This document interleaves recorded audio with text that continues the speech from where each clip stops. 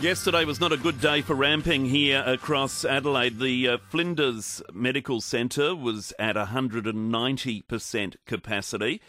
The emergency dashboard yesterday afternoon showed 529 people being treated or waiting to be seen, well above bed capacity of 312, which I think is a combination of Lyle Mack and Royal Adelaide Hospital. But regardless, anyway, there was a code white issued yesterday, one this morning showing a 5.5 hour wait. I heard a text that David Pempathy read out to Peter Malinauskas this morning from a man who took his 88-year-old mother to the Lyle Mack, and it was a 10-hour wait, for an 88-year-old woman to be seen by staff there. It was well after midnight this morning by the time she was finally treated. And that is just really, really poor in our hospital system. Ambulances unavailable pretty much yesterday afternoon because they were all ramped. And if you needed one in an emergency, can you imagine if it was a heart attack? You need to be kept alive and just no ambulances around because they're all ramping. How can this still be happening after all this time? Apparently, this is our worst winter, or second worst winter on record for ramping. Over 800 hours worse than any time over the last 4 years. And it's just not going well moving into the future. We're out of winter now too, although I suppose there's still a lot of flus around, testament to that from last week. But it's still not a good time, obviously, to be trying to get into a hospital. David Spears, Opposition Leader, good morning. Good morning, Matthew. Why hasn't this been fixed yet? It's a question for the government, I know, but things are as bad as they've ever been. Well, it's a disaster, Matthew. Your listeners would remember the 2022 state election campaign. Posters up and down highways from Labour saying Labour will fix the ramping crisis. A smiling image of Peter Malinauskas staring down at them as they drove along those roads.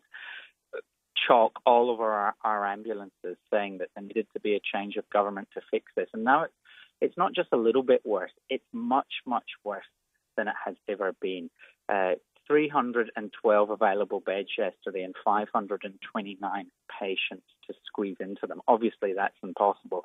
People waiting for hours and hours and hours. And we are out of winter, and winter does make a difference to the numbers. So, the situation is just heartbreaking. You only tend to go to hospital when you're at a particular vulnerable point in your life. You expect to be able to get a bed rather than be squeezed into a broom cupboard, as we've heard stories of in recent weeks and months. The system is collapsing. Labour said they would fix it, and they've got big questions to answer here. If you were in government tomorrow, what would you do to fix it? Well, we reckon this is a systems issue. It's not necessarily about the number of paramedics. It's not necessarily about what happens on the ramp. It's what happens behind the ramp. We've got to listen a lot more to clinicians and find ways to move people through hospital quicker. But it's a whole of system problem. You know, Labour held this thing a few months ago called Focus Week, when they said they would focus relentlessly on this problem and bring clinicians together to talk about it in the hospitals. We haven't heard any of the recommendations out of Focus Week. We think there might be some useful things in there, but obviously the government doesn't seem to, because they've just not advanced anything out of Focus Week. But that's one thing we would do, is sit down and talk to clinicians. And as the months and years pass, and closer we get to the next election, we'll certainly be making significant health announcements. But we have to hold the Labour government to account. They said they'd fix this, and it is a complete disaster today. So a whole of system, I mean, very simplistically, is it not enough beds and not enough staff to look after the people who would be in those beds? Is it not as simple as that? I think a significant problem is the staff. The workforce seems to be under massive pressure. People are leaving. They're not being replaced. We don't have enough skills there. I think morale is collapsing. We hear from paramedics. We hear from doctors and nurses as an opposition on a very regular basis. They send us emails. They reach out for us, and they say that because things are so bad, morale is rock bottom. People are leaving the system. So in some ways, it's simple, but in terms of the solution, it's very complex, because finding more people and getting the system fixed is going to be very hard. But Labour said they would do it. They said they had this silver bullet, and they just haven't come up with it. It's gotten much, much worse under their watch.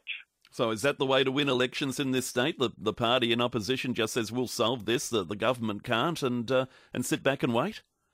Well, that seems to be what Labour thought, and to an extent it worked for them. But look, I'm going to lead an opposition that takes a really significant suite of policies to the next election, and it's 2.5 years to the next election, so it's quite some time. But I've got Ashton Hearn, the Shadow Health Minister, working on things. I've got, quite uniquely and very different from Labour, I've got a Shadow Regional Health Minister. So we'll have a real focus on regional health, trying to provide people with the services out in the region so they don't need to trek into Adelaide, which can put a lot of pressure on them both physically and psychologically, leaving their families and communities. So those are the sort of things we'll be focusing on. But these big promises to bribe the community into voting for them, it has to stop, because I think the greatest fraud of the 2022 election campaign was Peter Malinauskas saying he would fix the ramping crisis, and it's the worst it has been in history. They have pumped a lot of money into health, though, as you know, and the last budget, some several $1 billion going into health over the next few years. Is that not going to fix the problem?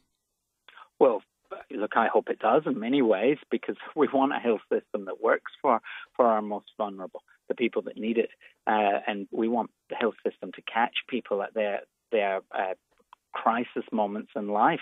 But I think a lot of your listeners would realise and accept and acknowledge that throwing money at the problem simply doesn't always work. Labour seem to want to always throw money at the problem. They want these media releases and social media pictures saying we're spending X billion on the health system, we're increasing by X number of beds. But if it doesn't move the dial, it's actually probably wasted money, and it's just not helping South Australians when they need the system. Has the Liberal Party a position on what should happen with the current Women's and Children's Hospital once the new one is built? Because it seemed obvious to any observer, any casual observer, when we were talking about closing down the old RA, that we should have kept the emergency department and obviously a ward or two somewhere associated to keep people in to recover from emergency. But surely we're not going to let another opportunity go by with a hospital about to close in the future, 5 or 6 years, although it might be that far off. But we're going to need something else in Adelaide, aren't we? I think we do need better emergency department services in Adelaide. I'm told by a lot of paramedics, obviously. I'm from down south in Adelaide, and a lot of people tell me in the ambulance service that when the REPAT emergency department shut, that had a real knock-on effect right across the system, and perhaps was the genesis of ramping. We remember that Mike Rand shut the REPAT emergency department back probably about 13 years ago now. But the closure of emergency departments does seem to have a very significant knock-on effect as we try to squeeze people into less emergency departments. I don't have an official policy yet on what we would do with the Women's and Children's Hospital. It won't close, I don't think that new hospital will be built till about 2031. So it's a long way away yet. It's the best part of a decade. Yeah.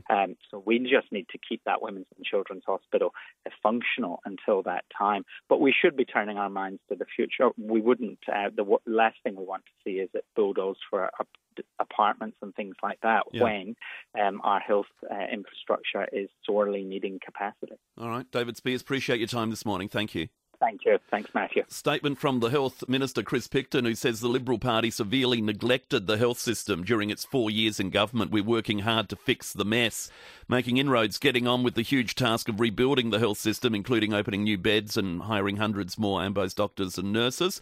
Libs made cuts during their time in government. Now David Speirs and the Liberals only criticise the hard-working healthcare staff from the sidelines, offering no solution of their own. Yesterday afternoon saw very high demand. 000 calls 40% higher than a normal Monday, thanks to doctors, nurses, paramedics working hard to care for patients. Every bed possible is open. Clinicians always prioritise the most urgent, and people with non-urgent health concerns encouraged to call Health Direct 1800 022 222.